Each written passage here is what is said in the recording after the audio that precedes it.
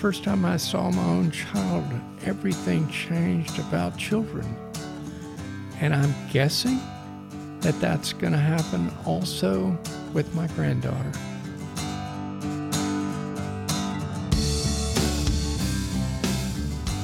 Hi, everybody. This is Mark Goodell, and you're listening to Little Big Voices from Austin, Texas. My guest today is Don Strickland. He grew up in small towns and big cities in Texas and spent the last 40 years in Austin, raising a family and growing his career in computer technology for companies such as Schlumberger and Apple. A few years ago, Don made a decision on how to travel one of the hardest and most meaningful roads a human faces. He invited all who braved it to travel and learn and grow with him. I invite you to lean in and enjoy this journey with Don at the wheel.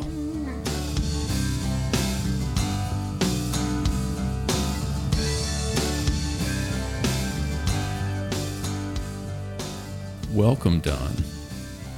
I'm so glad you're here. I've been looking forward to this, maybe for years. Tell me a little about how life started for you. I am a middle child with two older brothers, 3 years older, that honestly, I don't really remember a world that didn't include them. That's where life starts for me, is the 4 children and mom and dad. I remember a dog that we had named Puff. We lived in a big city. All of my early memories are things in that big city, Fort Worth. And then my dad accepted a call to his first church in Northeast Texas at Spring Hill near DeKalb. And Spring Hill is still there, and the church is still there. That's Good. where I learned to swim in a watering hole. That's where I went barefoot to school because it was such a small school. They didn't have a post office. Are you glad you spent your life in Texas? The short answer is absolutely. And at times I'm ashamed to be a Texan. I don't care to argue with anybody about my faith versus their ideas of their faith. I am more interested in learning from any of the characters or humans that we know that lived before us, and even ones that maybe didn't actually live and they're just part of a myth. Even myths are great things to learn from. This is core to me. It's part of who I am. And I'm happy about who I am. And in a few days, I'll have a granddaughter.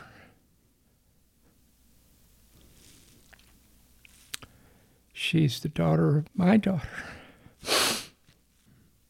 The first time I saw my own child, everything changed about children. And I'm guessing that that's going to happen also with my granddaughter.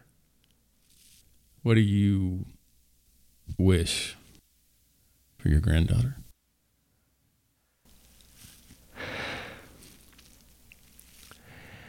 I hope she falls in love with life.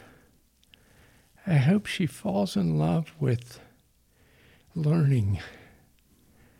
I'm crying with joy just because that idea is something that's just beyond my imagination. You know? I know. And in my lifetime, we walked on the moon, and some people didn't believe it. Do you remember where you were when you saw that? Yes.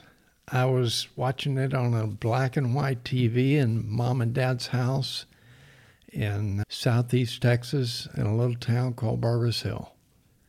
How do you feel about watching that black and white TV, and there's a very good chance your granddaughter will go into space. Yeah. How does it strike you that your life is spanning that kind of history?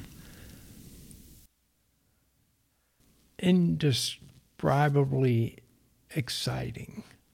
It'll be hard for her to answer the question, when did I start education? When I started, it was kind of imaginary to go to other parts of the world. And then by the time I was in school, my mother's twin sister lived most of her life and raised her family across the Pacific. And we got to see them every 5 years or so. I'm saying this as though I'm saying it to my granddaughter, but now, as she's about to be born, her parents will take her all over the world. That'll be normal for her. I haven't been to any other country other than Canada and one other. Nobody would call me a world traveler, and my youngest child is already a world traveler, and her daughter, there's a good chance that she'll get to go to the moon or Mars or maybe just to a space station in space. That's imaginary stuff for me. But it's so close that my oldest son has actually applied to do that. That's not imaginary. There are people that are preparing themselves to leave this planet, not just going around the planet, but going possibly to live in space for, years, I guess. That's amazing. That's science fiction in my world. And yet it's now real. So I hope that my granddaughter falls in love with all of those ideas, and more of them than not will become real. That's wonderful. What would you like your granddaughter to know about your parents? My dad had one job.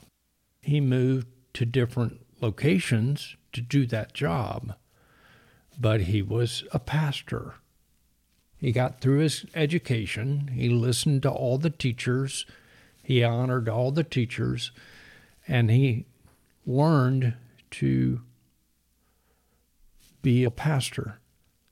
My mom was literally called a teacher when she got her first job.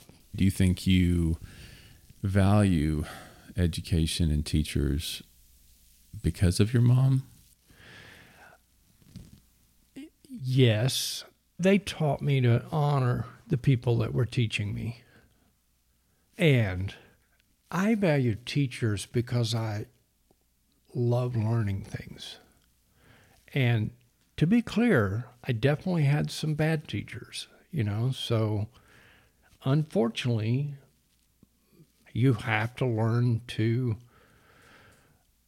protect yourself because humans are sometimes dangerous, even good humans. That's the challenge, is to navigate the space between protecting yourself and learning. Do you want to talk about Gary or no? Sure. Tell me a little about Gary and how Gary has impacted or influenced or sharpened this view of life, this desire to learn. That's a great question. First of all, it's important to understand Gary has an odd spelling. Garym.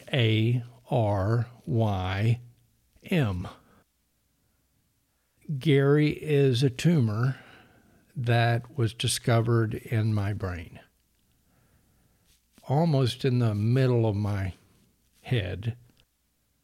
It was too large to ignore and required immediate medical intervention. That was 3.5 years ago. The experts that helped me respond to Gary told me that if I did certain things, that I would live possibly 1.5 years, maybe less. So I did the things they advised, and here we are 3.5 years later. Tell the audience how Gary got the name. Oh, yeah. So,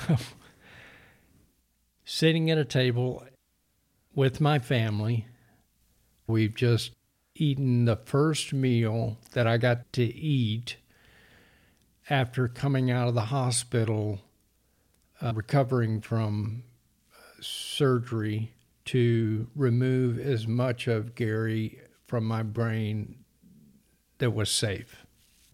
First, I'm super thankful that I had the good fortune of having a really amazing surgeon that could see the images of Gary and let that guide his hands to remove almost all of Gary. He said maybe 95%. So I've had that surgery, and I'm back at home, and I'm getting to enjoy the first meal back home. And that meal was mostly made by my kids. So we've enjoyed that meal. It's a wonderful thing, and I'm just celebrating the fact that I'm still here and surviving that whole ordeal. And I decide we need to name this tumor because there's going to be a lot of conversation about the tumor, and I don't want to say tumor. I said, let's pick a name. And we went around the table, and there was various kind of predictable names, Toomey and, humorous names. Mm-hmm. I think they were mostly sarcastic initial responses, but one individual just said, Gary. And I looked across the table at her, and I pretty quickly said, Gary it is. However, we're going to put a silent M at the end to distinguish the tumor from other people named Gary. I quickly realized, this is going to be fun to tell people why I call it Gary. Your family cracks me up. We are driven by our love for each other. We're all creative people. There are multiple musicians, there are artists, there are scientists. We even have somebody that's practiced stand-up comedy. How has Gary altered or changed or enhanced or given jet fuel to your philosophy of life? My family kind of laughs at this, but I love telling stories. I love answering any question anybody asks me. Jet fuel. That's a great reference. The first actual straight up answer is focus. And that's a little bit ironic because having a thing removed from your brain can be very distracting. The surgery I went through, I was awake for the surgery. To be clear, they put me under, then they opened up my head, then they carefully brought me back close enough that they could talk to me and ask me questions and determine that I'm still working. I can still answer questions. Wow. I remember this. I remember parts of those, some of those questions. I remember being asked, Don, do you know what a giraffe is? And I said, sure. And I described a giraffe. When you've been told by amazing doctors that there's something in your head that has to be removed, or you're going to be dead in 3 months, that's pretty high motivation to get it removed as much as I could. As I recovered, there's the idea that you're about to die, and that will focus you. Most people don't get that kind of a warning. Somebody fighting a war might suddenly die, or a friend shortly after my tumor was discovered died on a freeway. We would say that instantly, but I'm realizing that many of the things we say about death are just concepts that we make up to talk about it. Things like dying in your sleep, or died peacefully in his sleep. Probably not. Maybe sometimes, but I'm guessing often death is not as sudden or clear, or most of the things we say about death are probably just stuff we've made up because we don't know. One thing I noticed soon after Gary was you were talking about reading a lot more. I'd like to talk a little bit about what you're reading, and especially books you'd like to tell your granddaughter about. In my life before Gary, I rarely read for fun because my whole life reading has been really hard. And in my career, I have to do lots of reading because my career is about a changing world that's just changing at a pace that's just hard to comprehend. So I haven't read a bunch of books, and I've always known that that was a deficiency. Really tried to become a reader multiple times, but it just didn't work for me. There were maybe 5 or 6 books that I could name before Gary that I had truly read. I wasn't proud of that, but it was just true. One of my sons is a ferocious reader. He agreed to read to me because he knew that I missed that in my life. After Gary, I can't read enough. I really enjoyed several books by a woman named Rebecca Solnit. One of the favorite titles was called Men Explain Things to Me. I love a book that I read called Talking to Strangers. It's really about the challenge of talking to each other and doing that gracefully instead of telling each other what to do or you're doing it wrong. One is called How to Fail at Everything and Still Win. That's by Scott Adams. It is a spectacular book. I've read a series of books by an author, Noah Yuval Harari. He grew up in a different country across the Atlantic Ocean and is super smart guy. And his books are about the long-term progress and lack of progress of humanity. Let's get to the list. Mortality. Mortality. Oh, yes, an outstanding book. Thanks for bringing that one up. That might be the first book that my son read to me. He's a great writer. He was writing that book about having cancer while he was dying of cancer.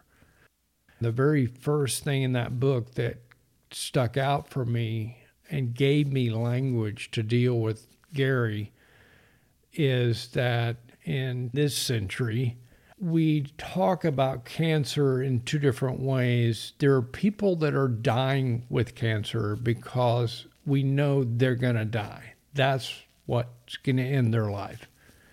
And then there are other people that we talk about living with cancer or some variation of that because we've learned to treat their cancer and eliminate it.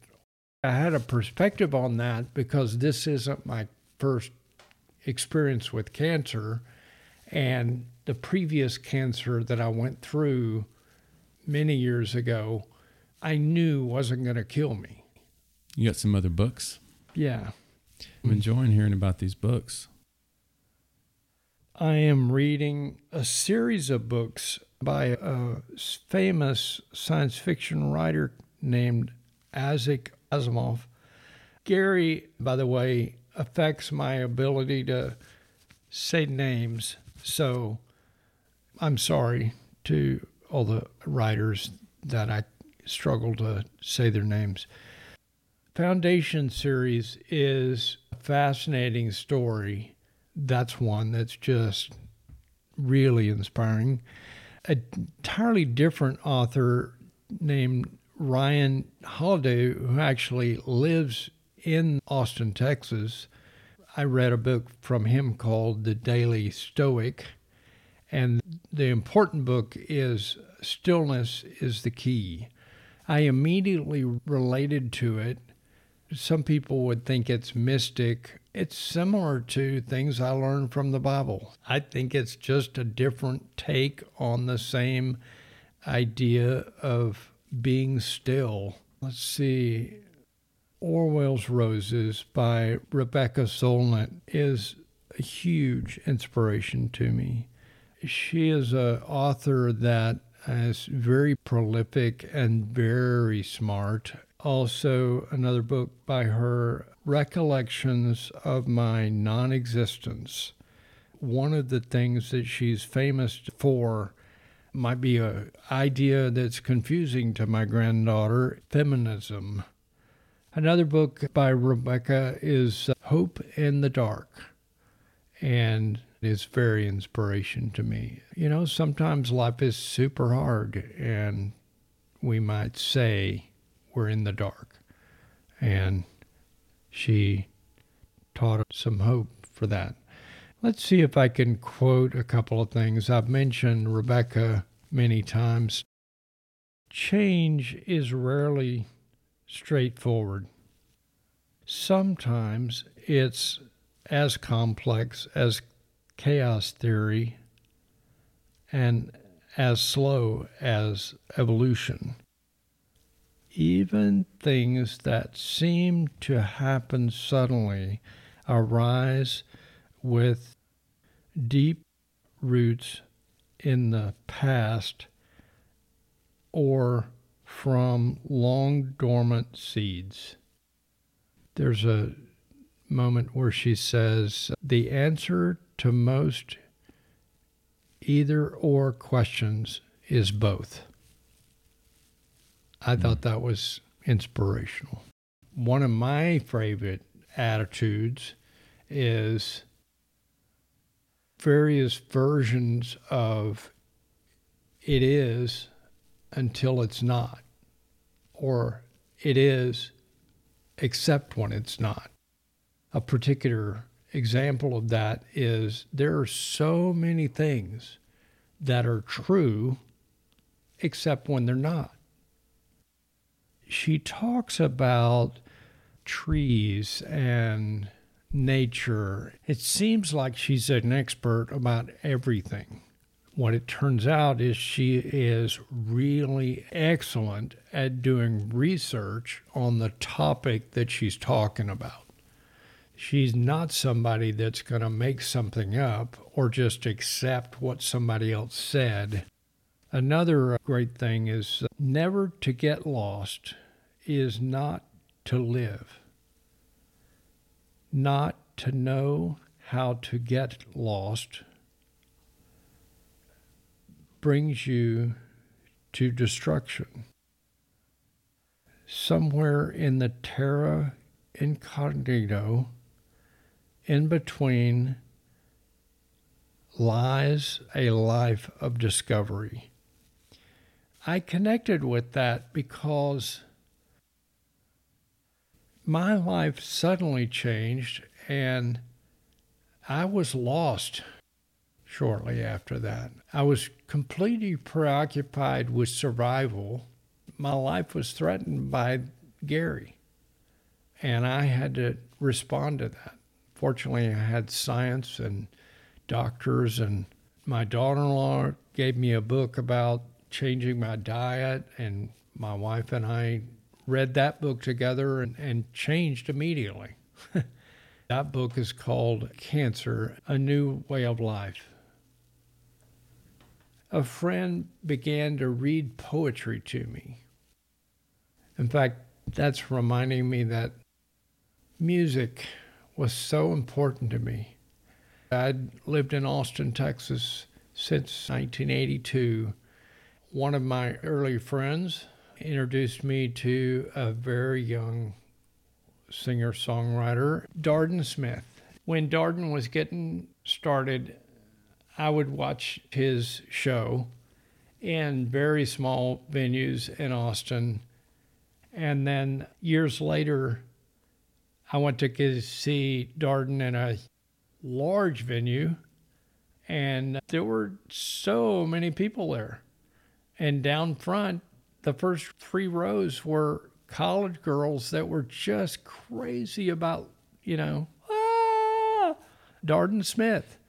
Here again, years later, I'm still listening to Darden Smith, and I bought his latest album while I was in the hospital and listened to it over and over on my phone. Blessings. Blessings. Yeah. Another example is Walt Wilkins. I don't even know what to say about Walt. His music was playing as we were setting up for this event. I listened to that same album yesterday and this morning. The album is called Plenty. I love a song on Plenty. It talks about the time between midnight and dawn. And maybe it's obvious how valuable that is to me, but also my wife and I have a connection with Walt. He borrowed money from us to make his first commercial recording.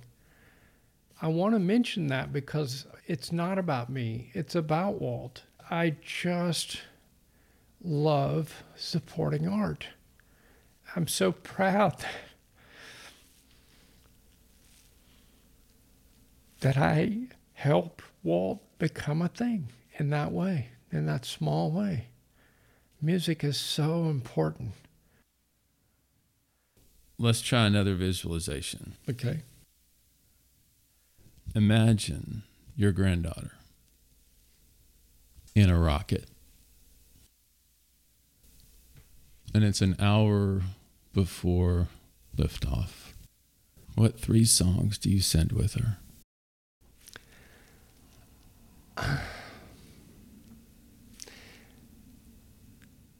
Songs About Texas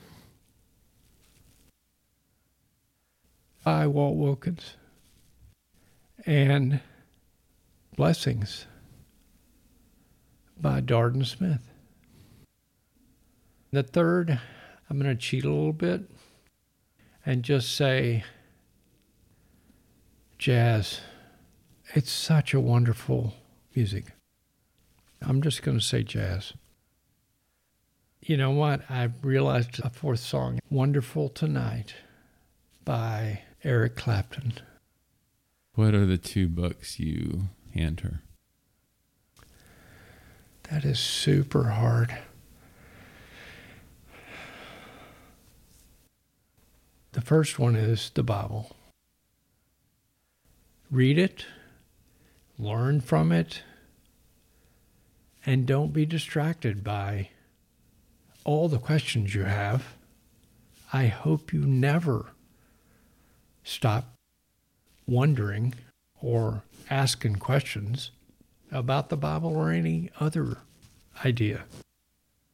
So that's one. I'm going to say Orwell's Roses by Rebecca Solnit. She says, I gotta go. It's time. And she's heading in there to get strapped in and prepare. What do you leave her with? What do you say?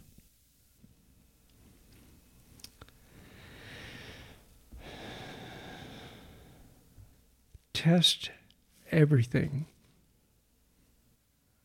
Life is hard. Harder than you want. Learn to learn.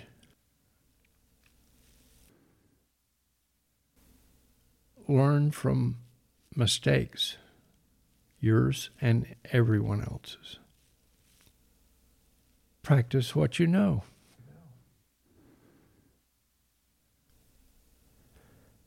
Look for patterns everywhere.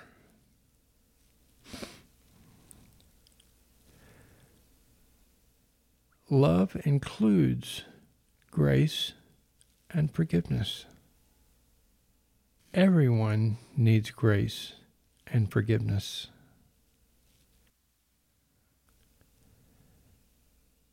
Guidance is incomplete,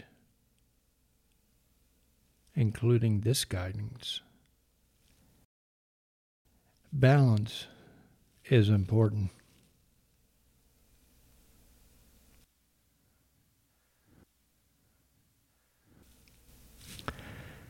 I love you. Thank you for being here today. Really being here. She's a lucky one. Your granddaughter. She is. I believe that too.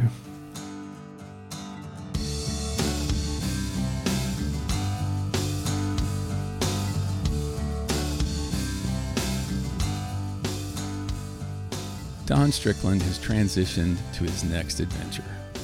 He reminded us during the process, please don't let this event define your lives. Nothing would please him more than you and I reading more books, learning, and rigorously and lovingly discussing our ideas and challenging each other to become our best selves. Little Big Voices creates human connection and understanding by listening. If you'd like to join the community and support the cause, please visit littlebigvoices.com. For as little as $2 a month, you'll help support and celebrate the little and big voices in us and around us. In return, you'll receive cool gifts, exclusive content, access to live interviews, a peek behind the scenes, and most of all, the opportunity to help shape the program with your ideas and feedback. The opinions, views, and advice expressed by guests of Little Big Voices are exclusively theirs and do not necessarily represent those of the producers. Please see the show notes for information about today's podcast, and always remember, your voice matters.